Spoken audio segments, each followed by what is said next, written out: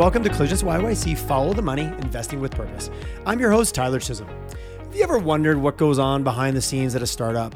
How they get it going, how they get the funding, all the time and energy that it takes to get there? Well, you know what? So have I. So I'm very excited to reach out to my guest today, Mr. Al-Karim Khimji, to have exactly this conversation. How are you, sir? Great. Thanks for having us on today. Oh, my absolute pleasure. I always like to set the stage. Who is Al-Karim? You are the CEO and co-founder at Propera. So yes. I'll be blunt. What's a Propera? What's a Propera? So Propera is a property management software solution. So we want to be Canada's modern residential property management software.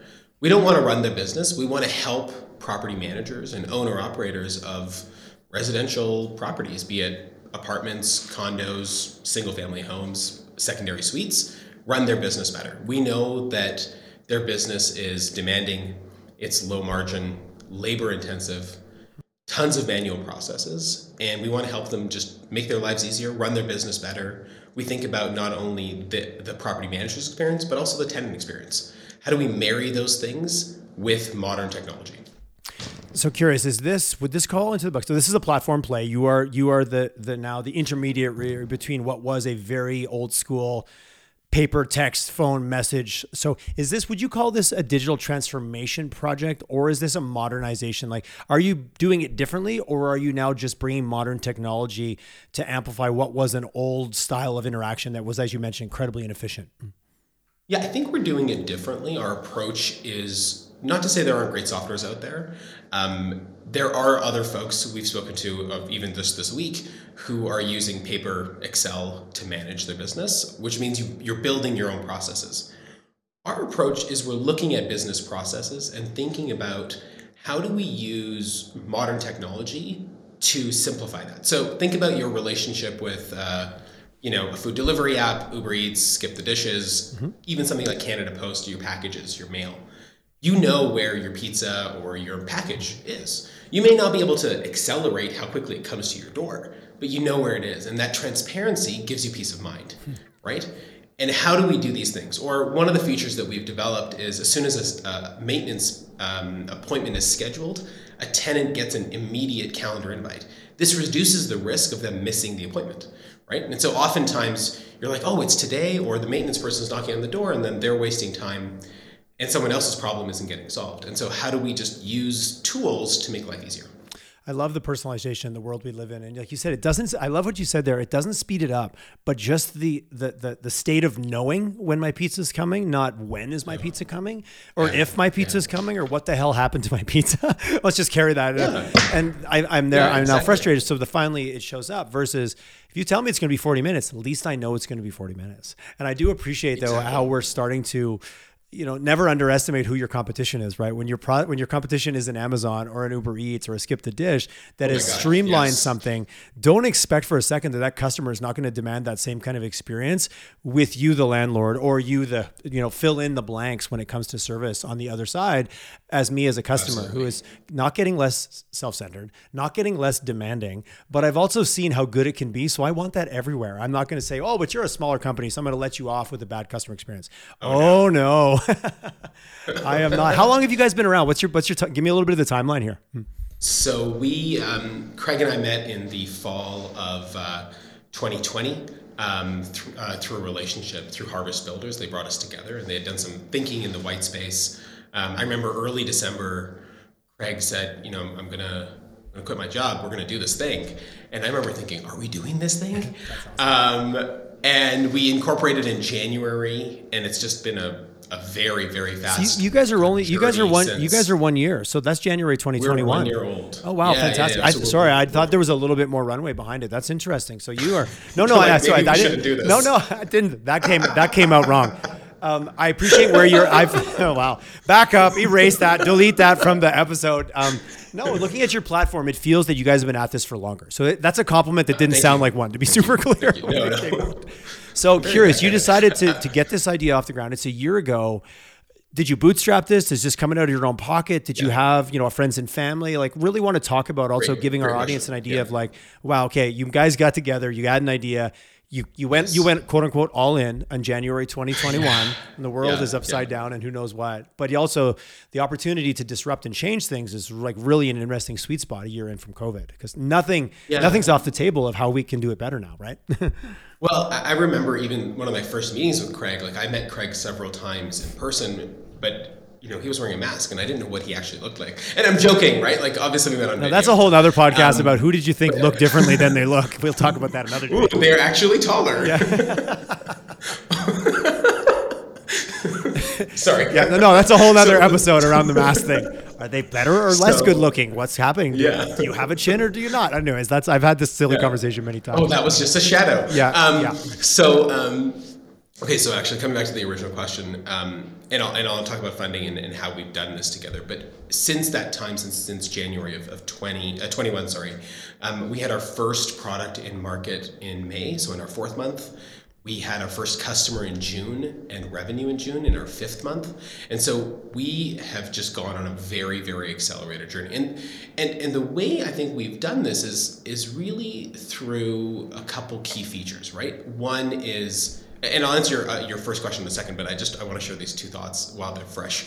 One is, there's always 3. So one is excellent team, right? I think we've been trying to curate a great culture, bring in the right people. I think about, in my consulting days, we talk about like an airport test, which is, let's say the flight's at 7 a.m., we're in a tiny airport. Can I last with you till midnight if our flight continues to get delayed? And will I want to sit with you and talk to you, right? Yeah. Will I want to go through the trenches with you? So I think it's about really great people. I think the relationship that Craig and I have is excellent. Thank God, right? Like, and we are grateful to each other and we articulate it because you're in the trenches with that person.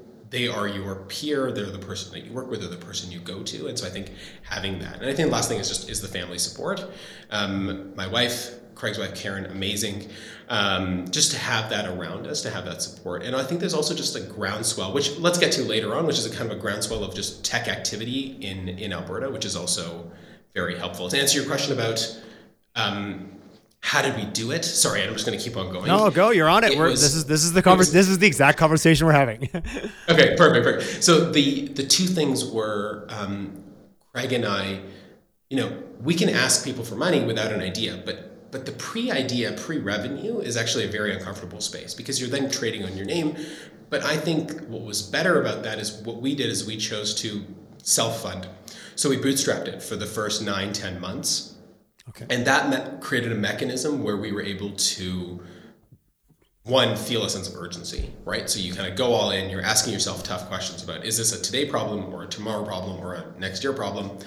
And also thinking about who are the people that we need and how do we listen to our customers? So you really learn to also trust your partner in this business because Craig was developing technology and I was focusing on learning and listening to the market and understanding, are we developing, what do we need, right? Because there's only 3 rules in this game, especially at this stage. It's listen to your customer, and also, listen to your customer. Did you, even that process, was that boots on the ground, you knocking on doors, going to offices, having conversations? Did you use technology? Because a lot of times companies feel overwhelmed, like, oh, geez, focus groups, and how do I do that? And then I talk to other startups and they're like, no, you go out there and you knock on doors and you talk to people as much as you can. How was that for you? Because it is so super critical. So it was virtually knocking on doors, right? Okay. It was calling and emailing because we couldn't, it was COVID. Of course. Right? So we were in the thick of COVID. We didn't actually sit in person until June. So we were past our July actually. So we had actually earned our first revenue and then we were in the office. And so that added a layer of complexity because even for some of our team members, I would never see them. Like I said, I didn't know how tall someone was. And one of our team members, he looks quite built. And so then I met him and I was like, oh wow, it's just not what you imagine, right? Like, And I'm not saying he was a tiny guy. What I'm saying is just it's a whole different experience when you see this much of a person. I'm curious, were people more available? Like I found certainly, and this is my own anecdotal and not the same, but through the podcast, people are like, oh, how did you get so many podcasts done during COVID? I'm like, everyone was available and they kind of wanted to chat. So I'm curious if like that electronic door knocking, there was actually a little bit of an advantage because people were a little cooped up that you could actually, because the electronic door can be traditionally very hard to open. But during COVID, I found it wasn't. I slightly found that there was a shift, and the people I wanted to talk to, they wanted to talk to someone too, especially someone who was asking them what they felt about things. Yes. And very much, I think what happened in our industry is that property managers, owner operators started seeing how their business was changing and how their business has been changing. And being unable to physically go somewhere then pushes your focus to the office, to your processes. And they started to realize, hey, this isn't working. I've been looking past this, but this could be the time when I address that problem. When I say, hey, this isn't actually the most effective way of managing my business. Maybe there's a better way. Right? Which they probably knew at their soul for a long time. But when you're too busy, changing a system when you're busy, like the day you go, we're going to use a new email platform today. Everybody shudders.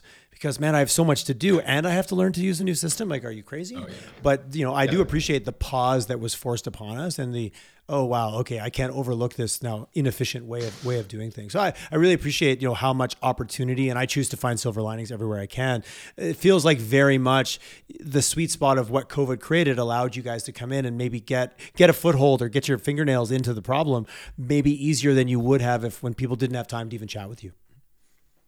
Yeah, and I think also what was very interesting for me personally was how open people were to the idea of what we were doing. So I think I think we all adapted. In the beginning, I remember I would do a couple Zoom calls and I'd be exhausted, and now I can kind of do it the whole day, and I love it because I'm enjoying this mechanism. But what was most fascinating to me was how people would become more and more open as this went on, and so you were able to build a relationship over Zoom or over some sort of digital medium, right. And it was a great conversation, right? Which I remember in the beginning was actually very hard, and so everyone was learning this thing, and I think that helped us from a software perspective in terms of people actually sharing their real problems, and then being willing to take the leap in terms of understanding how technology is changing the way everything is happening, because we saw it in that moment. And what we said is, think about how this is happening in our lives. Could we do this to your business? Could we help you change the way your model is working? So as you grow, maybe you don't need to add more people. Or maybe everyone's to-do list, they actually get to the, important instead of just the urgent. That's a really good point. So you had, is it safe to say like May was your MVP? You had something stood up that clients. May was MVP. MVP. Yeah. June was first customer. And maybe this is not an exact formula, but how much... Where was product market fit versus reality? Like you spun it up, you had a couple customers in, you'd had a lot of really good conversations. Did you get it? And I know this is a weird question. How right did you get it versus how much has it even pivoted since at the speed you're going? I guess if we take last June to now, it's like 3 years of normal time for you guys of 10 months. How much has it pivoted? How much has that MVP evolved? Or did you capture the essence of the customer problem first time out? So, no. Okay. I was setting that question up in a weird way. I apologize. Did you nail it? No, Tyler, we didn't nail it. No. But I think that's a good reality to say, hey, we nailed it enough to get that first customer, so then we could really start learning what they like and don't like. Exactly. Yeah. So what we realized is we nailed enough to get the first customer. We nailed enough to get a couple others. And we started getting interest. What we were able to do is... There's a difference when you're doing market research, asking about feedback of a product. Hey, does this work for you? Would you buy this? What are the problems? If we solve this, would you be interested? It's different from when you say, hey, we have this. Will you buy it? And that was an interesting point because the research that we had done and the extensive research that we had done identified problems. The maintenance process of like a non-emergent problem of, my bathroom light, my closet door isn't closing, the burner on my stove isn't working, is a very complex process. It is a very important piece of the puzzle, and it creates tons of friction, right? So is that the right place to start? Absolutely. But as we went on, we learned that there are other features that would unlock the market because of how companies use those features. And so there's an interesting point for us where it was market research to validate an idea and then further research to then get people to buy the product. Would you buy it? Would you buy it? Very interesting. Would you buy it, and will you buy it right now? Are two different questions. Yes, Yeah, exactly. I appreciate that. Right? Or do you think this is valuable? Right? And when you put your money where your mouth is, and this is not about our customers, this is about our journey, which is, I think we've been very lucky because we've had a lot of people who, even though they don't need what we need or what we're doing, or they're maybe 1 month into a 1 year software agreement, they're still willing to chat with us. And I think that's something special about Calgary, Alberta, Canada, as we talk about a Canada first solution. That willingness of people to even have the conversation. And I do love that. And Amazing. I'm a firm believer, and I've always said it to my own customers in marketing, go with something concrete, because even if someone doesn't need it, the fact that you're like, this is what we're trying to do and the problem we're trying to solve, if it's vague and wishy-washy, you're not giving them the ability to even help you if they wanted to. But if you're like, this is what we do, like, wow, I don't need that, but I know someone who does. Or, hey, I'd love to give you my point of view on that. But you have to give them an opportunity to participate, of like taking a stand for something, of this is the problem we're trying to solve. What's your relationship to this problem? Give them a chance to engage. Exactly. People are incredibly helpful. We underestimate that. I think consistently that gets underestimated. And I think I also learned about how to engage, right? So go in, ask them, give them something in advance. 3 things, right? Give them something in advance. At the end of the call, don't just say, hey, who can you introduce me to? Say, can you introduce me to 1 or 2 people who you think may be interested or that I should talk to? 1 or 2 people is very different than who could you introduce me to? Because who could you introduce me to could be like 300 people. And that feels overwhelming, and so it doesn't happen. And then I think the last thing is the follow-up, right? Hey, you gave us this feedback 1 month ago. First of all, immediately after, thank you, but a month ago you gave us this feedback. We heard that feedback. This is what we've done about it. Here's a screenshot. Would love to hop on a follow-up call. Do you have 5 minutes? It's never 5 minutes. It's more like 15. But people love it because they're part of the journey. They start to buy in, and now they want to participate, or they're like these ambassadors, these cheerleaders of what we're doing, directly and indirectly. And I do believe, and I am biased, that is one of our superpowers in Western Canada, that phenomenon. And it happens other places, so I'm not trying to say it doesn't. I just think it happens here really, really well and really, really efficiently. And there's a lift each other up. I've always believed that Western Canada had more of an abundance versus scarcity mindset. And I think that contributes to a lot of this, of like, hey, let's be successful together, not like if you're successful, then somehow I'm not. Which again, let's not get too philosophical on the episode, but that's such a huge factor. So okay, it's a risk. Okay, but, yeah. All right, we're 9 or 10 months in. We've been self-funding up to this point, and now it's time to transition to a different model. We've got some proof, we've got some customers, we've got an MV. Things are working. Your story to an investor now, like you said, is giving you a little bit more of a platform of confidence to come from. Talk to us about that first. Was that a friends and family round? And let's try to be specific with terms, because I think that's one of the things I'm trying to work hard to give my audience of like, okay, when someone says friends and family, or someone says angel, someone says pre-seed, what's actually the difference? And I think there's some blurry lines out there right now. There are very blurry lines. So I'll actually talk to you about it from a revenue point of view first, which is, are you in an idea stage? So are you pre-revenue? Are you early revenue, or have you actually achieved some material traction? Because that later stage, when you've achieved traction, then you can start applying a multiple. In advance of that, it's a valuation cap.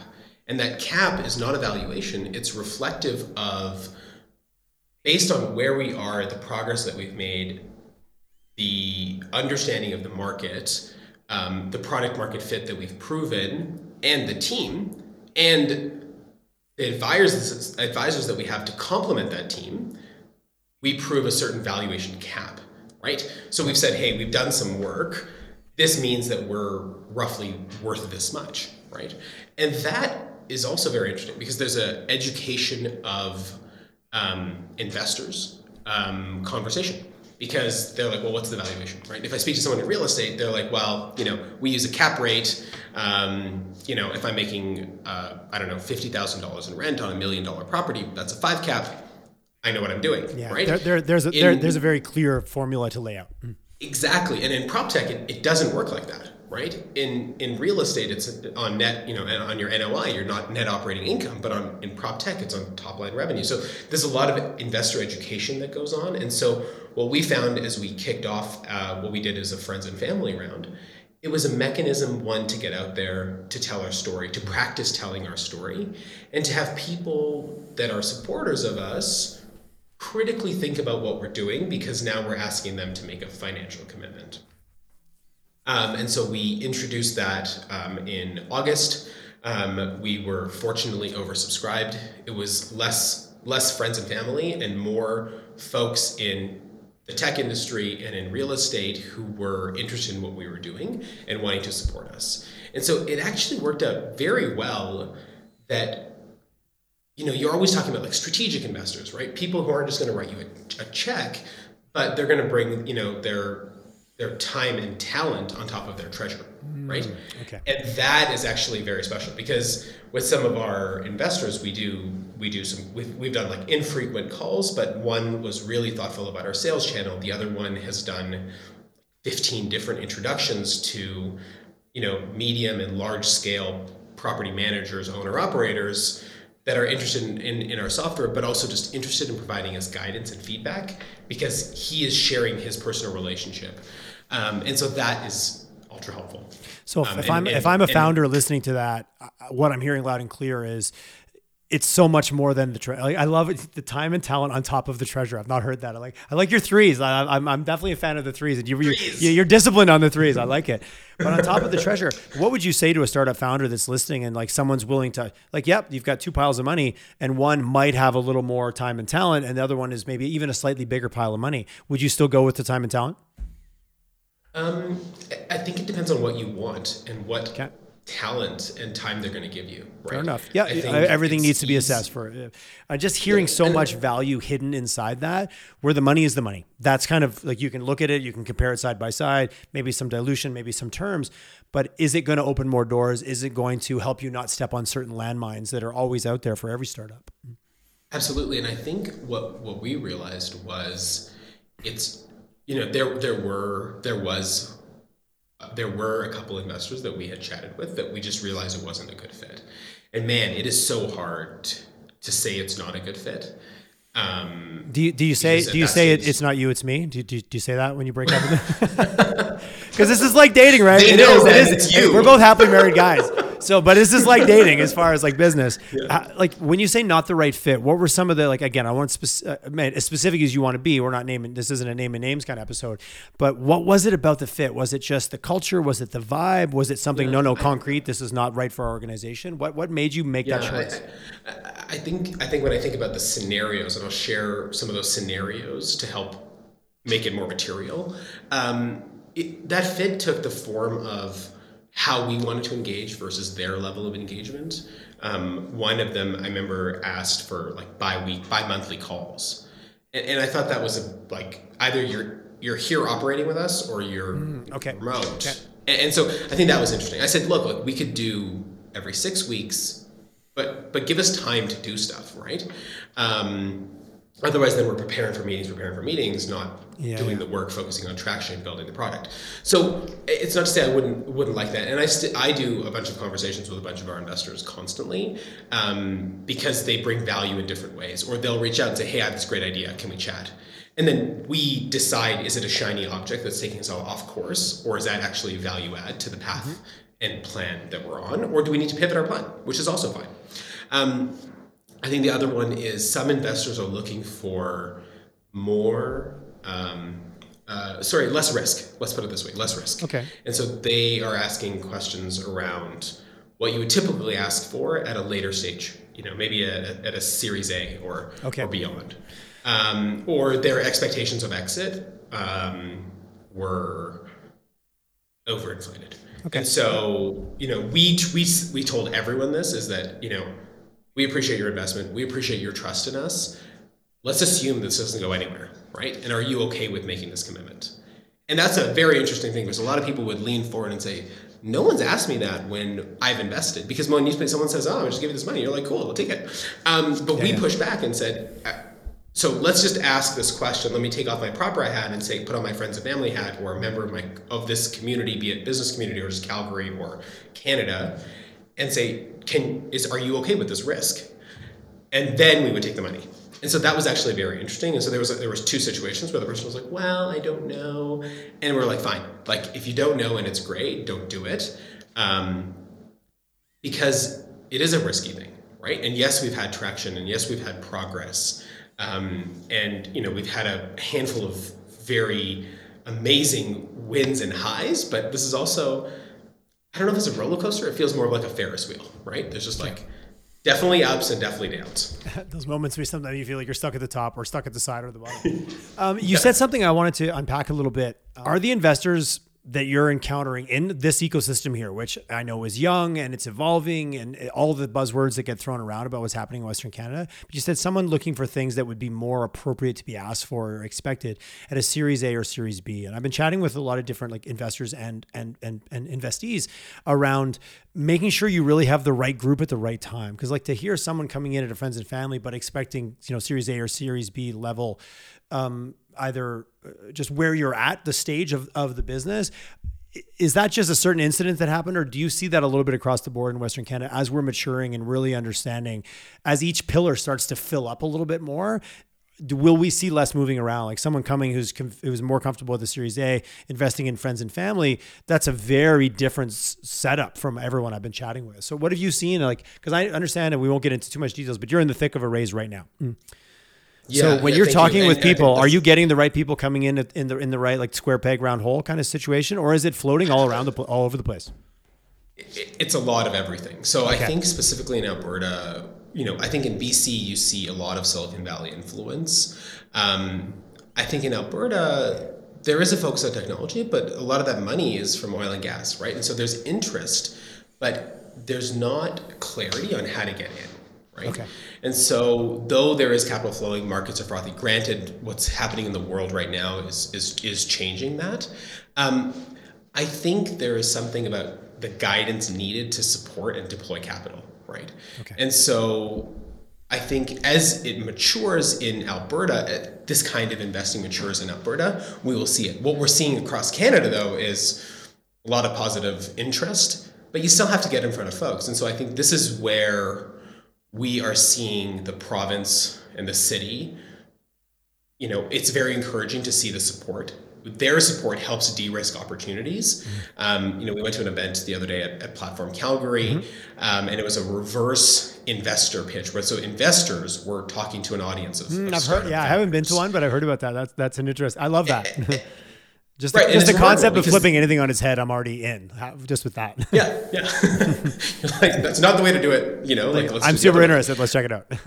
Yeah, and so it was actually quite interesting because now you could see 10 different investors plus a bunch of other investors were in the audience, and it was sort of an easy way to get in front of people because in some cases do you cold email someone? They're like, who are you? Maybe you can get an introduction, but it naturally takes some time.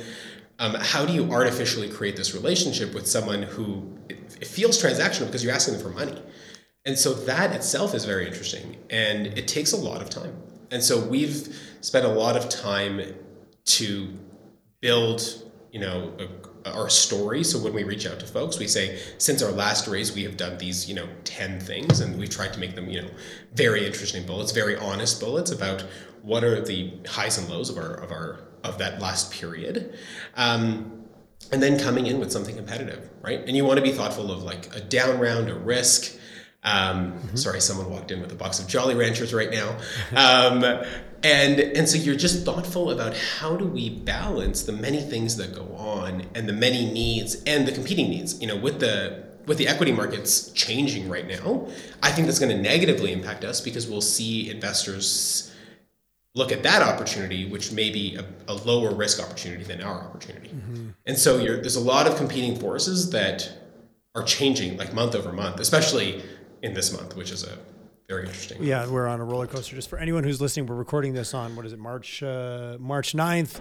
I won't even begin to list all the factors that are at play right now. We all know. So this will come out in a few weeks, and it could be a very different world even yet again. Yeah, so, absolutely. So you guys are in a pre-seed or a seed round? Like where are you guys right now? Pre-seed. We're in a pre-seed round. You're in a pre-seed. Yeah. And you define it as pre-seed because of? Great question. We define it as pre-seed because we are early revenue, and we are looking at this round as a mechanism to extend our runway so that we can see the traction. We actually had to, going back to your original, one of your earlier questions, was we had to adapt our product roadmap. When we listen to our customer, their needs changed when you're asking them to actually pay for something. And that changed our product roadmap. We had to delay some of our plans.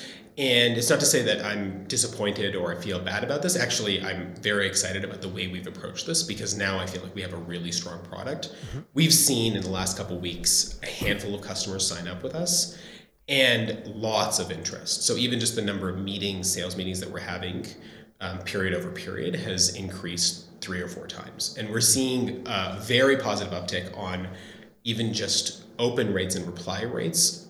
We're seeing better than benchmark in a handful of cases. Okay. And in some cases, we're seeing like 2 or 3 times better than benchmark for something like cold calling or cold emailing or reply rates or open rates, which means we're doing something right. Yeah. And it's being honest with the investors, I think, and saying, this is where we are.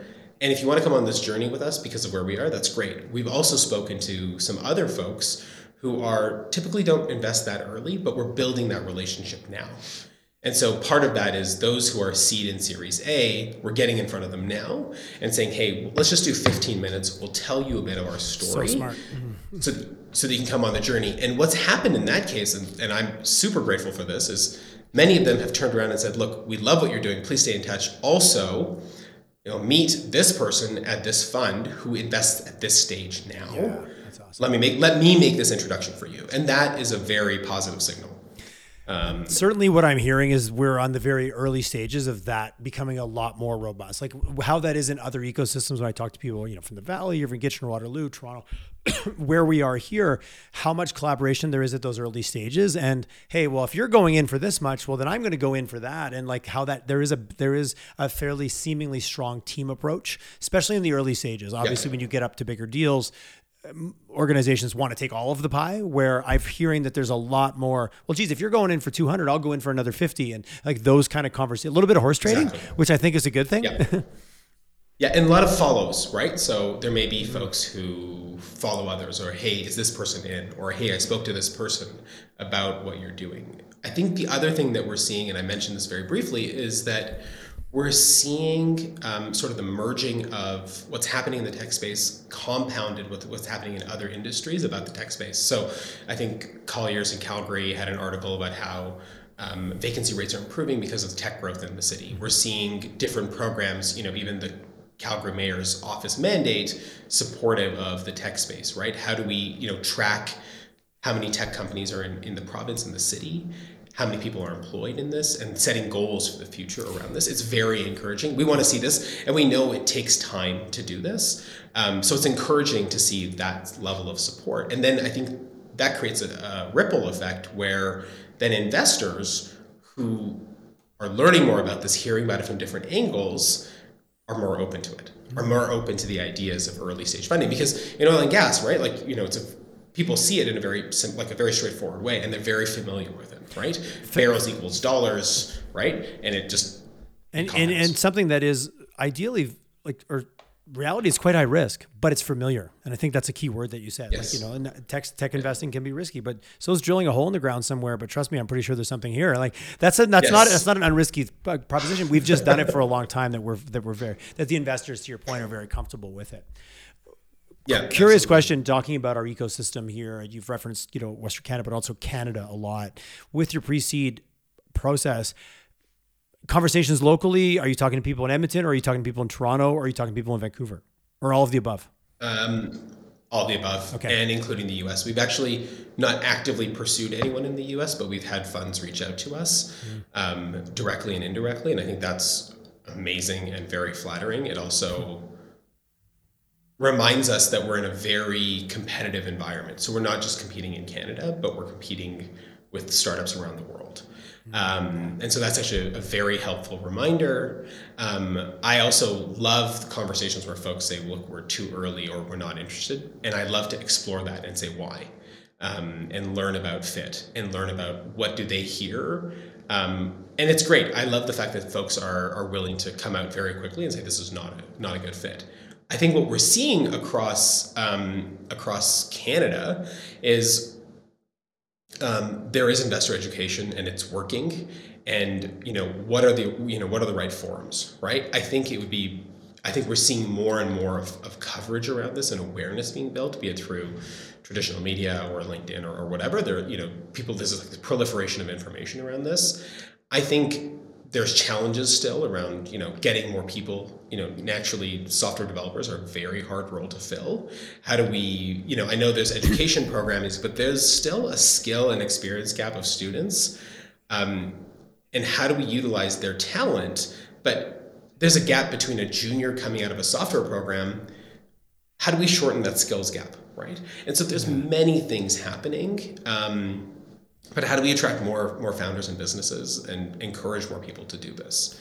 To build be it Canada or Calgary or to build off that, and it's a question I usually ask at the end, but the magic wand question, if we could wave our magic wand and change something, and I like what you said, like how do we make this environment more conducive to bring more people here or to encourage people? Yeah. We have very, very smart people in this province, in this city, to encourage them to take this step and this risk. Because entrepreneurship, I don't know, I'm not sure how old you are, we don't need to get into that, but when I was younger, if you said you wanted to be an entrepreneur, you got sent to some type of remedial special program. Like an entrepreneur, like what do you, that's become very trendy in the last bunch of years, but that was not like that 20, well, whatever. We don't get into specifics. It wasn't that. Yeah. It was looked as like, oh, you can't make it in the real world, so you're going to be an entrepreneur. I really love that that's changed, but it's not to be taken lightly. It is high risk. It is a high risk situation. What would you see in our province? Is it more incentives? Is it better programs? Is the government like cutting back red tape? Is there anything that pops up into your mind? Like how can we make the runway? How do we clear the runway and put the landing lights on sooner kind of thing? Yeah, so I think the headline is acceleration of the maturity of the ecosystem, right? And I believe that as we do that and invest in this space, we all win together, right? Because we create jobs, we create options for students, but we also create options for folks who are in their career. I remember reading something or hearing something many years ago that now there's a shift from being in the same role for 40 years to having 4 to 6 careers in your lifetime or maybe more. And so how do we create alternatives? How do we realize that people's lives change, their needs change, their interests change, right? And so how do we support? So I think there's the overall maturity of the space. It could come in the format of the education skills gap, which I think we are bridging, and also bringing people in. I know there's an accelerated track for technical talent coming into Alberta. So exciting to see those things, encouraging. Naturally, we need more. And let's understand what other provinces are doing, right? I know in some provinces there are different kinds of investments coming in, different types of investment tax credits. And I don't know much about these things because I live here in Alberta and I can't look at other provinces and say, hey, we've got to focus on business. With all that spare time you have, all those extra hours in the day. but how do we learn from others, right? And leverage that talent and knowledge so that we as a province can accelerate and grow. And it's very encouraging to see things like our unemployment rates decline, things like that. But how do we contribute as a business, as a small business, or as a sector? Any concerns, and we've alluded to it off and on through this call, any concerns of a negative impact on this rapidly growing, emerging, great like tech ecosystem story that we've been able to tell over the last kind of, even since I started doing the podcast 2.5 years ago, the stories, the volume, the people, but we didn't have $130 barrel of oil. Like, let's call a spade a spade. This city, this province, this part of the world has been notoriously bad at, oh yeah, we'll pivot, but geez, did you see the price of oil? Let's go back and focus on that. I've heard from a lot of people way smarter than me that there are some different factors at play right now. I heard you say that it's a concern. Any thought? This is a crystal ball question, I aware. So any thoughts or your perspective on that as someone who's living and breathing this tech ecosystem that we're driving to grow here in Western Canada? I think yes, there will be pressures on the system, right? The price of oil, even just like migration in and out of the province is changing. I don't know if we can control that. I think fair enough. what we can do is create an openness and a transparency to say, hey, this is what tech looks like. This is how, if you're interested in being a software developer, go for it. But there are other roles as well that could be a really good fit for you to participate in this space. And I think, I think that economic diversification, all these things are meaningful. And I think it's just an openness to learn about it. You don't have to participate either, right? If you have a great role in an oil and gas shop, that's awesome, right? Continue to pursue that if that brings you joy, right? But I think it's about the openness and having conversations about what's going on, right? So I love that, there's this beautiful space in Calgary, and what's happening in the East Village is actually very interesting, separate conversation. But Platform Calgary, amazing space, right? Thoughtful investment, and how do we use that as a mechanism to create awareness of what's happening in the city and the province around tech? And a few years ago, Platform Calgary was an idea. I had Terry Rock. I think he was one of my first 10 guests of what he was going to do. And I recently had him on last fall in the space. And here's what we were going to do. And here's what we've done. And there were some fantastic things moving in a direction that I also think do a really good job of making Calgary look a little bit different when people come and visit. That whole sector, just the library and Platform Calgary together, you're like, there's a moment where you might be like, I feel like I'm in a different city. And that's a compliment. And if you look, I was visiting a customer the other day. They were like, let me show you some of our new suites. And I looked over the East Village and I saw Platform. I saw the Bell Studio. Of course, the Music Center. National Music Center. Yeah. Oops, sorry, I should know that. And I saw the library and I was like, wow, this is like a new age city. Where are we? Right? I thought I was in a movie for a second when I saw those three buildings, right? That's awesome. I just had Alex Sarian on from Arts Commons, CEO of Arts Commons, and kind of got him to share the vision and his goal of coming in to steward. It's not his vision, but to steward that vision. And he said, as someone coming in from the Lincoln Center for Performing Arts in New York, he's like, when I went to the library, I got it. I was like, oh, this is the Calgary that we're building. This is where we're headed. This is the diversification. This is the intermingling of cultures. And it was interesting to hear it, literally someone who moved here in the first month of COVID to get his perspective and then hear what they're doing with Arts Commons. Because that tells a good story for all that talent acquisition you're talking about. Exactly. And then layer on what they're doing at the Glenbow, right? The new design of the Glenbow. We heard there was a major sort of philanthropic contribution for I think it's for free access. Yeah, forever. That is very special. Forever, right? Which is that amazing. Is very special, right?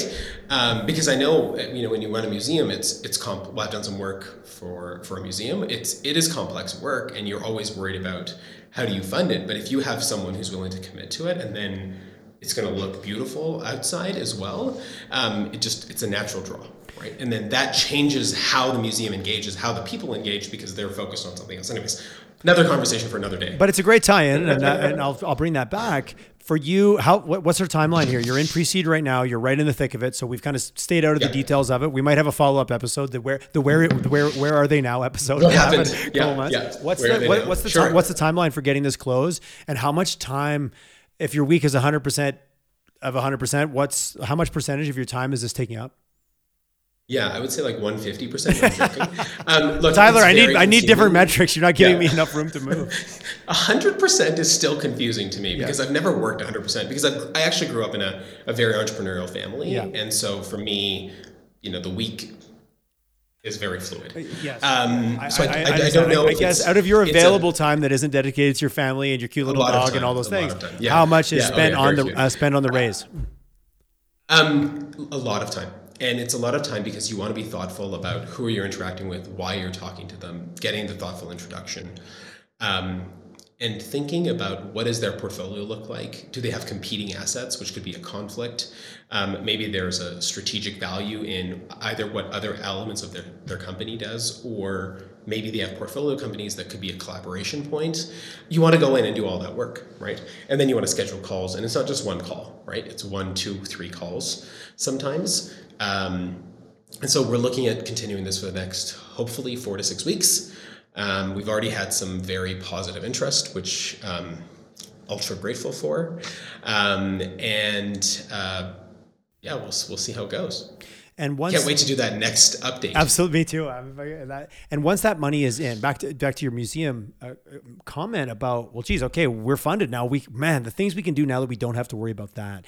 Is that a type of accelerant, like that day that you're like, okay, it's 6 weeks, the round is closed, the money is in the bank. Wow, like all that time now that I've dedicated over here is now moving back to meeting the roadmap that we have now laid out for our investors and doing the thing we said we're going to do.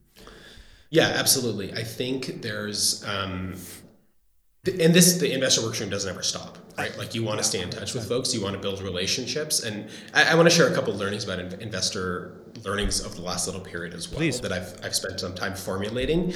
But as soon as we wrap this round, it's back to traction, which is sales, and product, right? Like those are the two priorities, right? Naturally, there are other things that we get involved with, but those are our two priorities. And naturally, team. Right, bringing on the right folks, building the right culture, and helping people come together because, we try to operate in the office, but we're also a bit hybrid. We've got in the world of technology, I have a lot of friends who worked in tech. They're like, well, work remote, you mean what we've been doing for 10 years? Like, come on. So that is an industry that's very used to. No, it's not at all. They kind of laugh like, okay, well, thanks for catching up the rest of the world. Yeah. And I think going back to your where are we now in this round? Look, very positive results so far. We're in discussions with our current investors.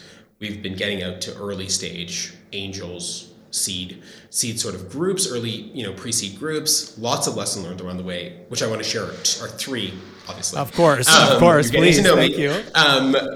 Number one is I think there is this delicate dance, and I sort of mentioned it about our past experiences, but you want to be raising money is both an art and a science.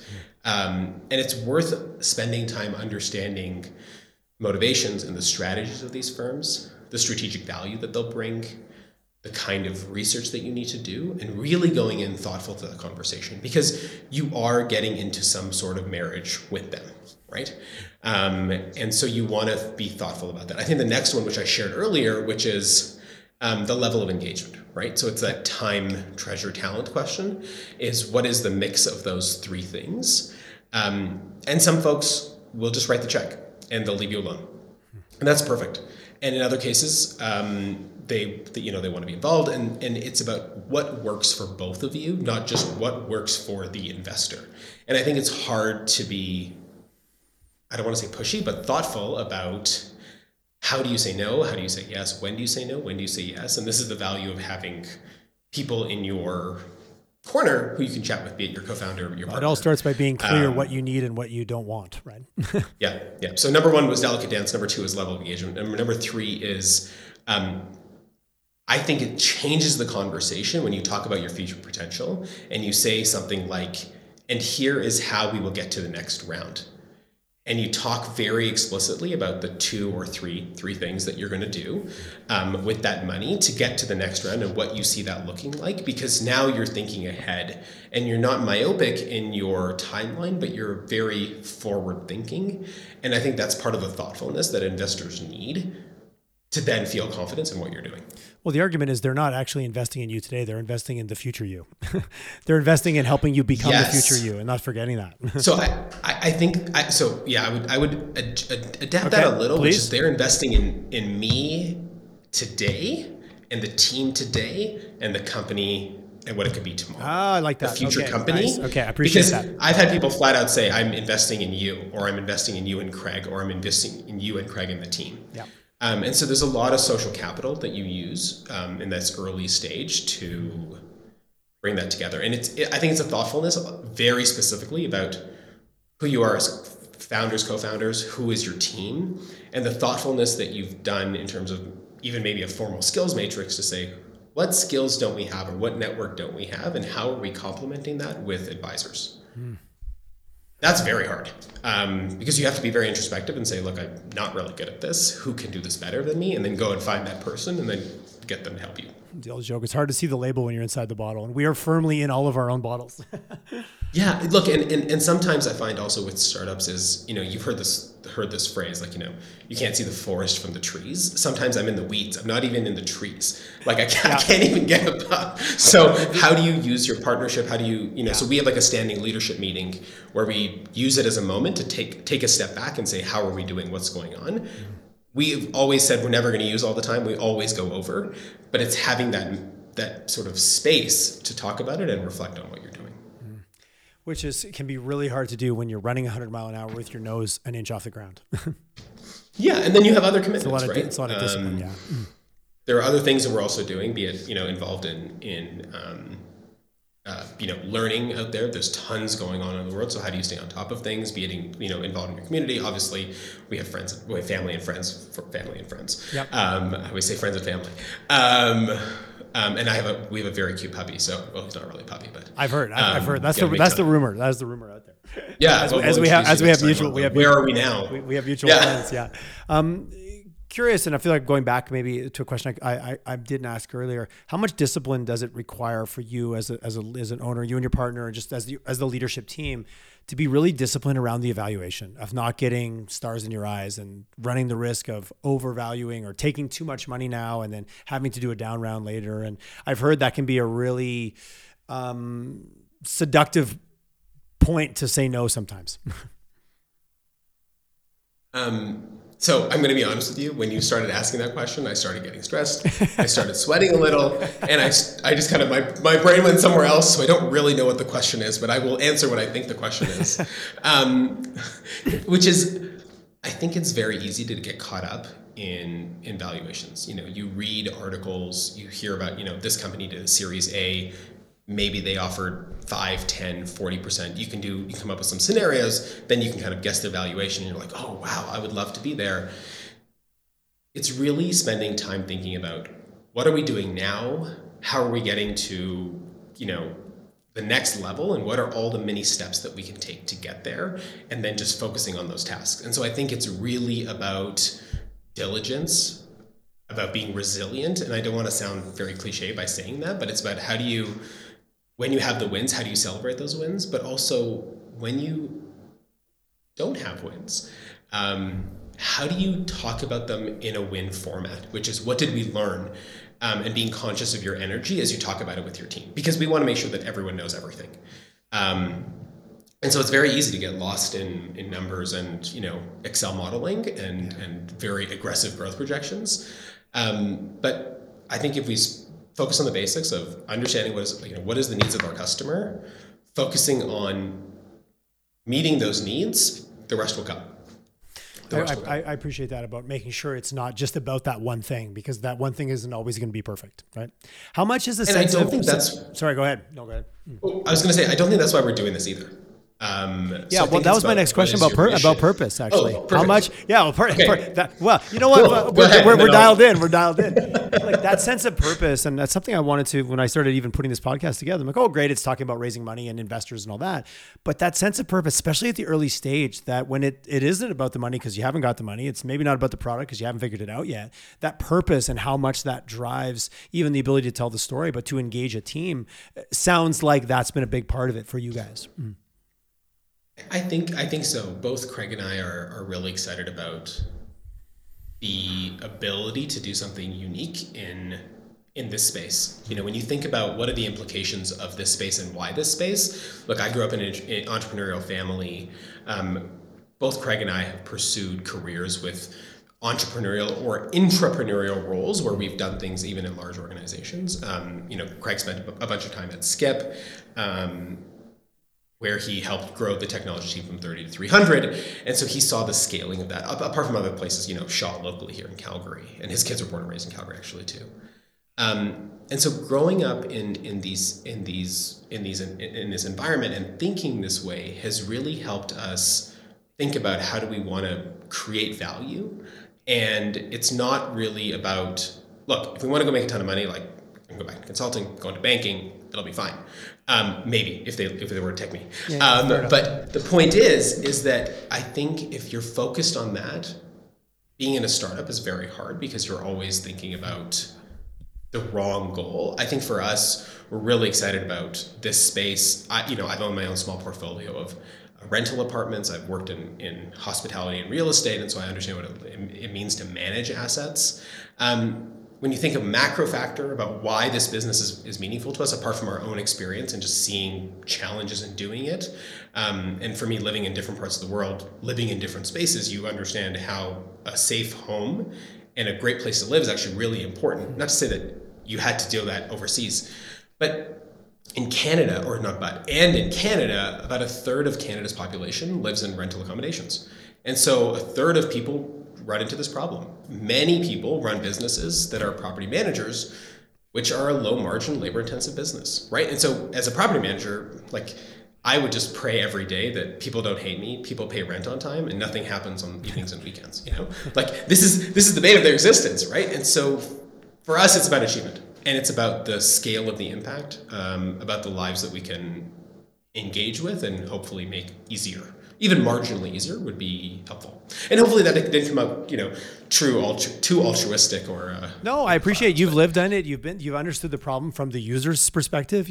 I hope they pay rent on time. I think that's if you don't get into a rental property, those are the three reasons you would list for not wanting to have a rental property. Oh God, I don't want to fix the toilet at 10 o'clock on a Saturday night. Kind of situation. Yeah. So, but man, there's got to be technology, as I have my phone in my right hand, that makes this better. I wonder what it could be. So I really do appreciate.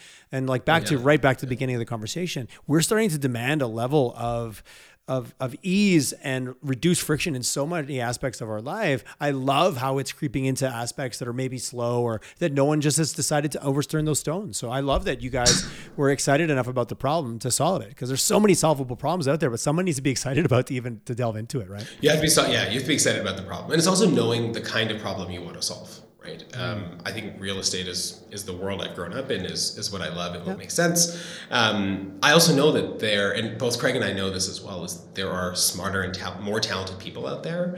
And so part of our role isn't just to do what we think, but also hear what's going on, hear the feedback, and then engage it.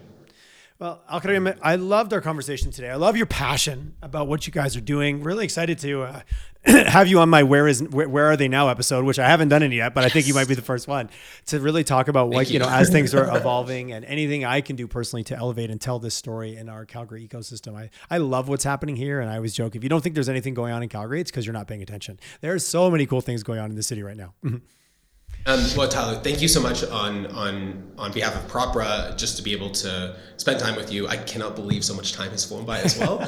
So I imagine you're going to have to cut down a lot of this. It's gold. It's really all quality. I don't know what you're talking about. My audience will then complain, why did you cut that out? It was so good. No, this is a good old-fashioned chat. I believe we've lost the art so often in our society of just having a conversation. So I am very thrilled that you and I certainly have not lost that ability to just have a good old-fashioned 56 minutes and 37-second chat. Wow. Okay. So it was thank you so much. Hey, what's the best way for people to get a hold of you? Don't want to forget that. My email is alkarim, AL-KARIM @propra.ca. You can reach out to me on LinkedIn. Info@propra might be easier. Info@propra.ca as well. Or just pop out to our office in the East Village. Fantastic. Well, I always think now that we can all go for coffees again, isn't that an amazing concept? We'll go for coffee. Yep. Thank you so much for coming on the show, and best of luck. And I look forward to staying in touch. Thank you so much. Likewise. Appreciate it. Take care.